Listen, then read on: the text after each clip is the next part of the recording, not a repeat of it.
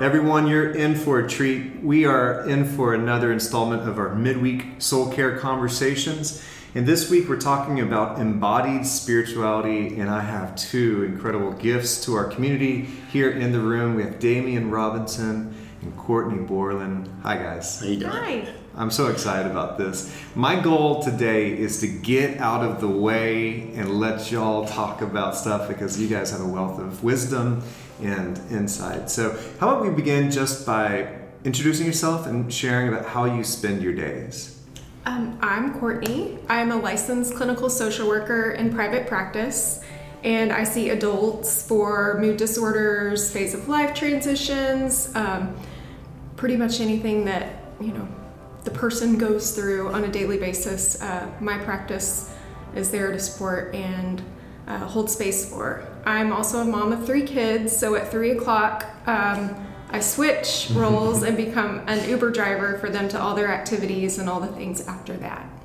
Do they leave you good ratings and tips? No. No tips at all? 1 stars? Yeah. Hey guys, I'm Damian Robinson. I am a licensed professional counselor. My wife and I, Sarah, we both attend Divine. We have a practice in Round Rock called ATX Mental Health. I usually focus on trauma, substance use, and couples counseling. I also do some, as Courtney said earlier, phase of life and mood disorders as well. I don't get to Uber as much, but in balancing marriage and fatherhood, I am an Uber driver on Tuesdays to gymnastics for my 4-year-old. Nice. And my 18-year-old likes to call me, so I'm not an Uber driver, but I am a pocketbook. Yeah. So I send money out her way. So yeah. So you're like Venmo. Yeah. Well, Cash App is what she Cash likes. App. Well, I thank you guys for being here in this time. You guys both have the vocation of therapy and counseling, which I think will provide great insight for our conversation. In my lifetime, there has been great stigma within particular Christian communities around people receiving therapy, as in, why don't you just pray it away? Why don't you just trust God enough? And with that idea, there's been stigma around receiving counseling and therapy. But that seems to have shifted recently, and I'm curious for you if you've experienced that and seen that. I definitely did. In fact, when I went to undergrad, I remember saying, I just want to help people. I'm not really sure what that means. And I couldn't find a degree that worked. And I happened to land in social work years later in a job and realized, oh wait, this is how I want to help people. And as I was going through my graduate school program, I was in a small group. And I remember the women in my small group being like, oh, that's really great, but those people all need Jesus. Like, how are you going to do your job, right? Like, what are you getting trained for? If you can't share the name of Jesus explicitly in your sessions, what's the point? And I was like, oh, that's offensive, first of all, but also look at the world. Like, tons of people are benefiting from therapy. Right. And so I think that was my little foray into the stigma. I didn't really know about therapy growing up. That wasn't a thing that people in my community did. Right. From a small town in Texas, and that just wasn't even on my radar as a job or a resource.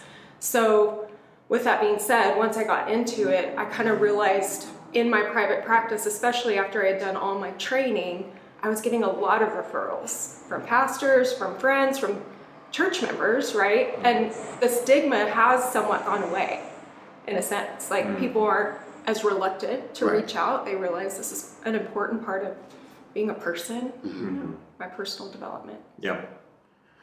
For me, I used to be on the business side of this marketing mental health after the military, and kind of my very first conversation with my business development director, she said, don't mention religion at all. And so that was a shocker to me, right? And so in the hospital I worked, you rarely saw Black people getting treatment. And so I think about growing up, I'm from a small town, Louisiana, where there aren't any therapists. And just so happened my sister and I are therapists, so which is funny. But I think the pandemic kind of transitioned that for Black people a little bit, because the pandemic made all of us anxious. And all of us realized how, oh my God, my kids get on my nerves, or oh my God, my husband is a lot. And so for Black people, when we first started doing private practice, I didn't have any Black people come to me. It wasn't a thing, and now I'm seeing more and more, and it's executive level people. So it's it's interesting to watch the transition of, they still come in with the church trauma and the, like, people don't go to therapy perspective, but you see them wanting to know more and, you know, lean outside of that and get rid of some of that stigma. Yeah. So historically, the church has often divided the body and the soul. We have focused on spiritual health, and oftentimes, tragically, we've dismissed the body altogether, or we've taught people to not value our bodies, not honor our bodies, or just not trust our bodies. What damage have you seen this do in people's life? I mean, I think it's the church, certainly, but also just culturally.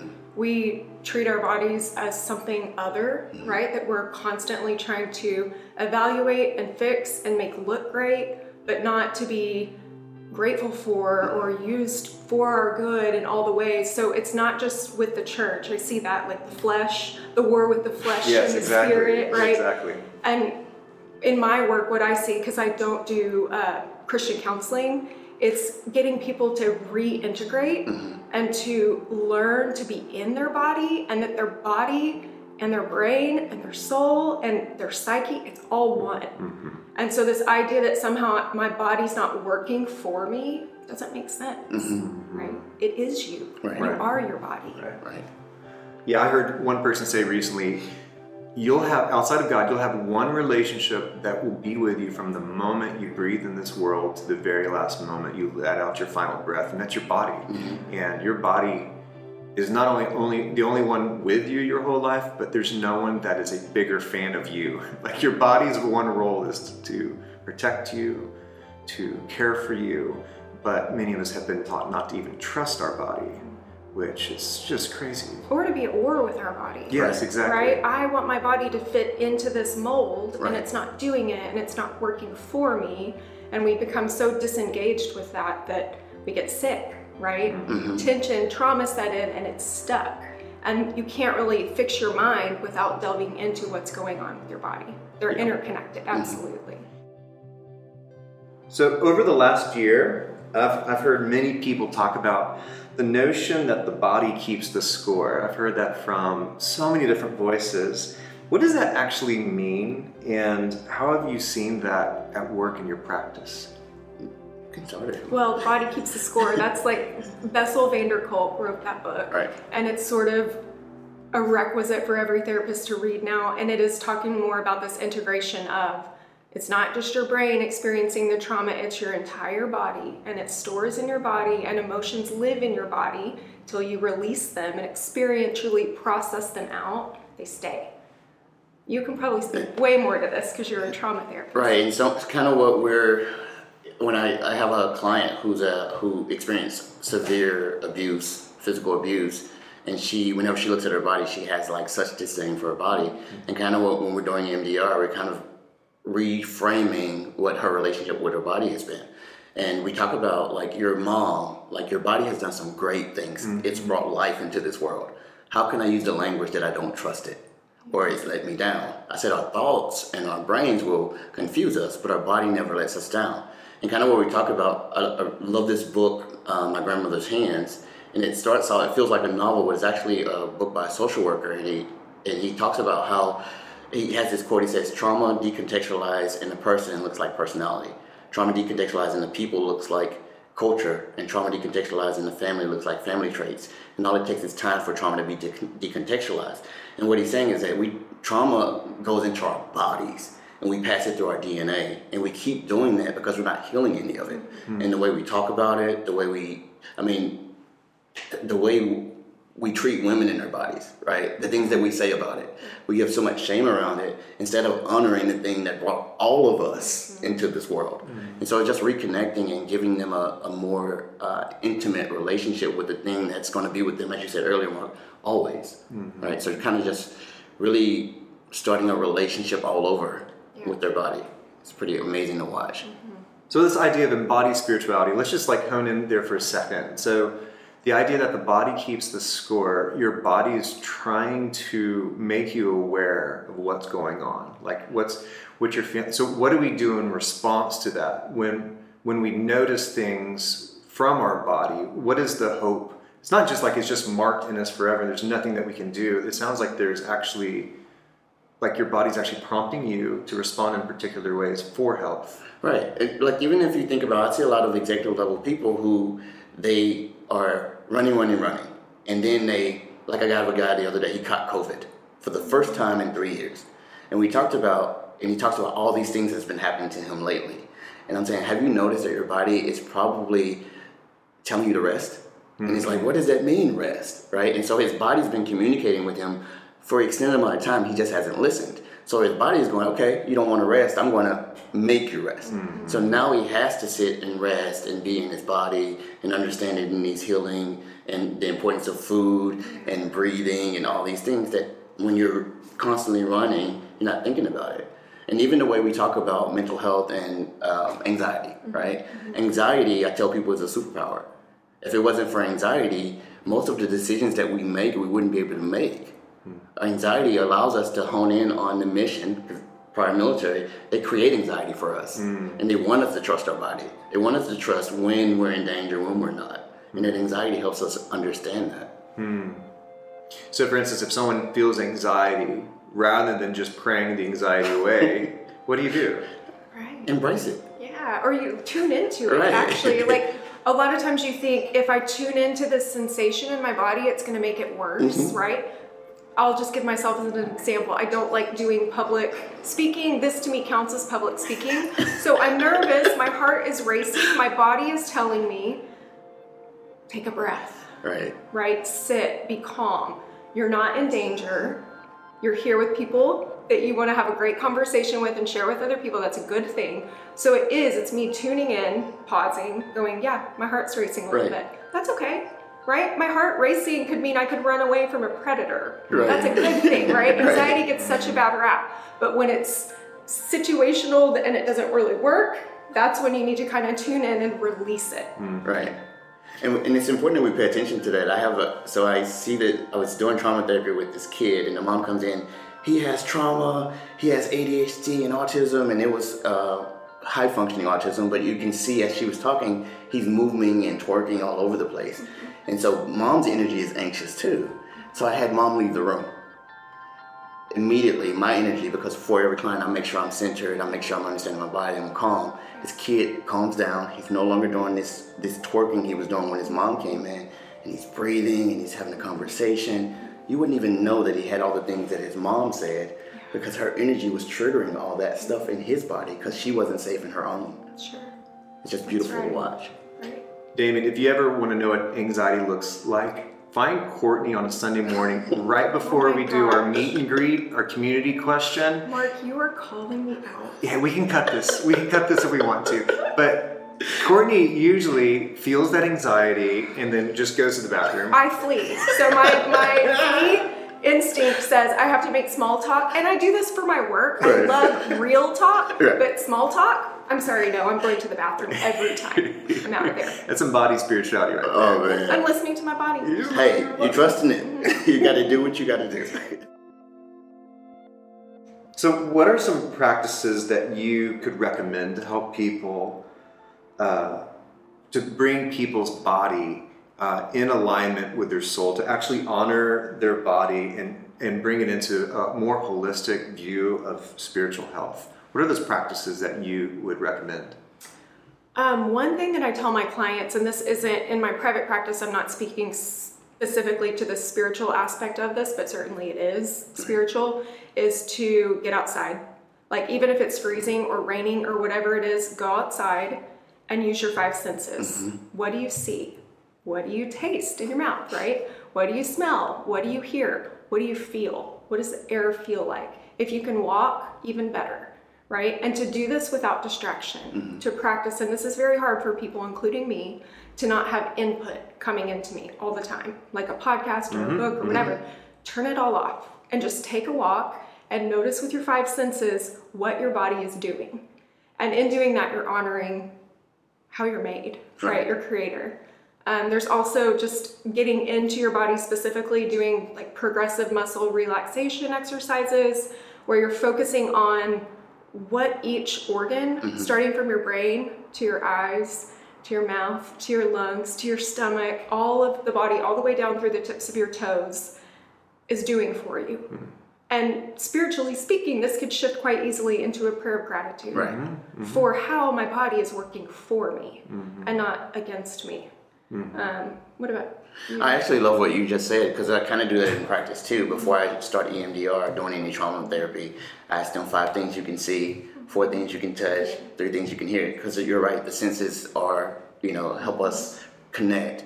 Kind of what I also do is, in working with recovery, they're big on meditation and mindfulness. And so that environment helped me learn how to accept that prayer is me talking to God and meditation is God allowing God to talk to me. And there's this guy that I listen to, his name's Jay Shetty. Jay Shetty, he has a book, Think Like a Monk. And he says on days where I feel like I can't focus on my breath, I don't make big decisions that day. I just allow myself to just be, right? And I think that's the biggest thing. And whenever I think about it, I just remember Mark's sermon where he talks about making Jesus human, right? And understanding that he had anxiety, right? And so remember, what would Jesus do, right? So if Jesus had anxiety, what would he do in this moment, right? And just kind of navigating and what it would be like for me. And as I'm talking about me, my clients hearing it, and so they're seeing what it would be like for them. Right. And I'll ask them, you heard what I do for myself. What would it be like in your own way of doing some of the things, using some of the tools that we're talking about? Well, and in modeling Jesus, right, he got away. Right. He went away from the group. He sought solitude and breath and all the things that are not disrupted by distraction. Right. Yeah. Unplanned question, and I don't know how this will go, so we might just take it out. So something I hadn't thought about until this moment that we might want to talk about is, what about people whose body does have just physical challenges?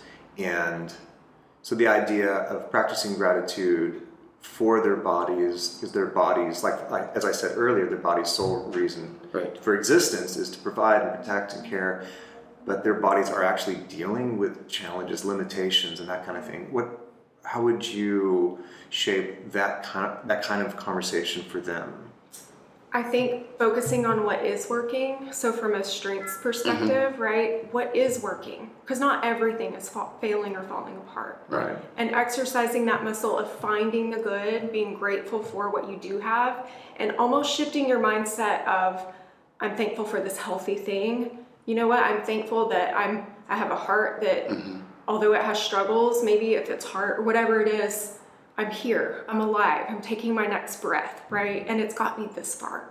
So just, I think gratitude, ultimately could sound really trite, right? If you're in it with your body in that moment, but that's something that I constantly send clients back to. Yes, but what is working? What do you see, because then it helps overcome some of the limitation. I know, being a veteran, a disabled vet, and in working with veterans, part of the thing that we struggle with is accepting those limitations, right?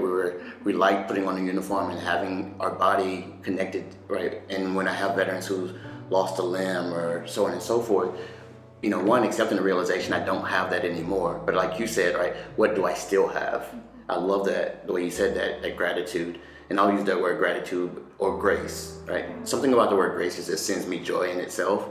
And you can see grace doesn't have religion to it, right? So for those who struggle trying to find God and what that means to them, grace can be for anything, right? And so finding gratitude or grace, and I woke up this morning, it's hard not having the ability to use this thing, but I can still use this other stuff. Right. And my body still talks to me, it still takes care of me, so on and so forth. So I like that question. Yeah, because it's not to minimize the illness or the pain in any way. You're not ignoring that. It's accepting that it's part of you and that your body is experiencing that and going through it. And all of this other. Like it could be both. Yeah. Doesn't have to be one. We're not great with holding things that are in opposing, right next to each other. Yeah. I had a client, I was like, you can be mad that this thing happened to your body and still love your body. And that's always hard to, like you said, get them to see both sides of that coin. Well, this has been awesome. I think for us as a church and for just trying to be whole people, for us to have a renewed relationship with our body. There's so much good work that we can have there. And in many ways, not only does our body keep the score, but I think God wants to meet us in our body and through our body. So I'm just grateful to be in the same room with you two people and grateful to learn alongside you. Thank you so much.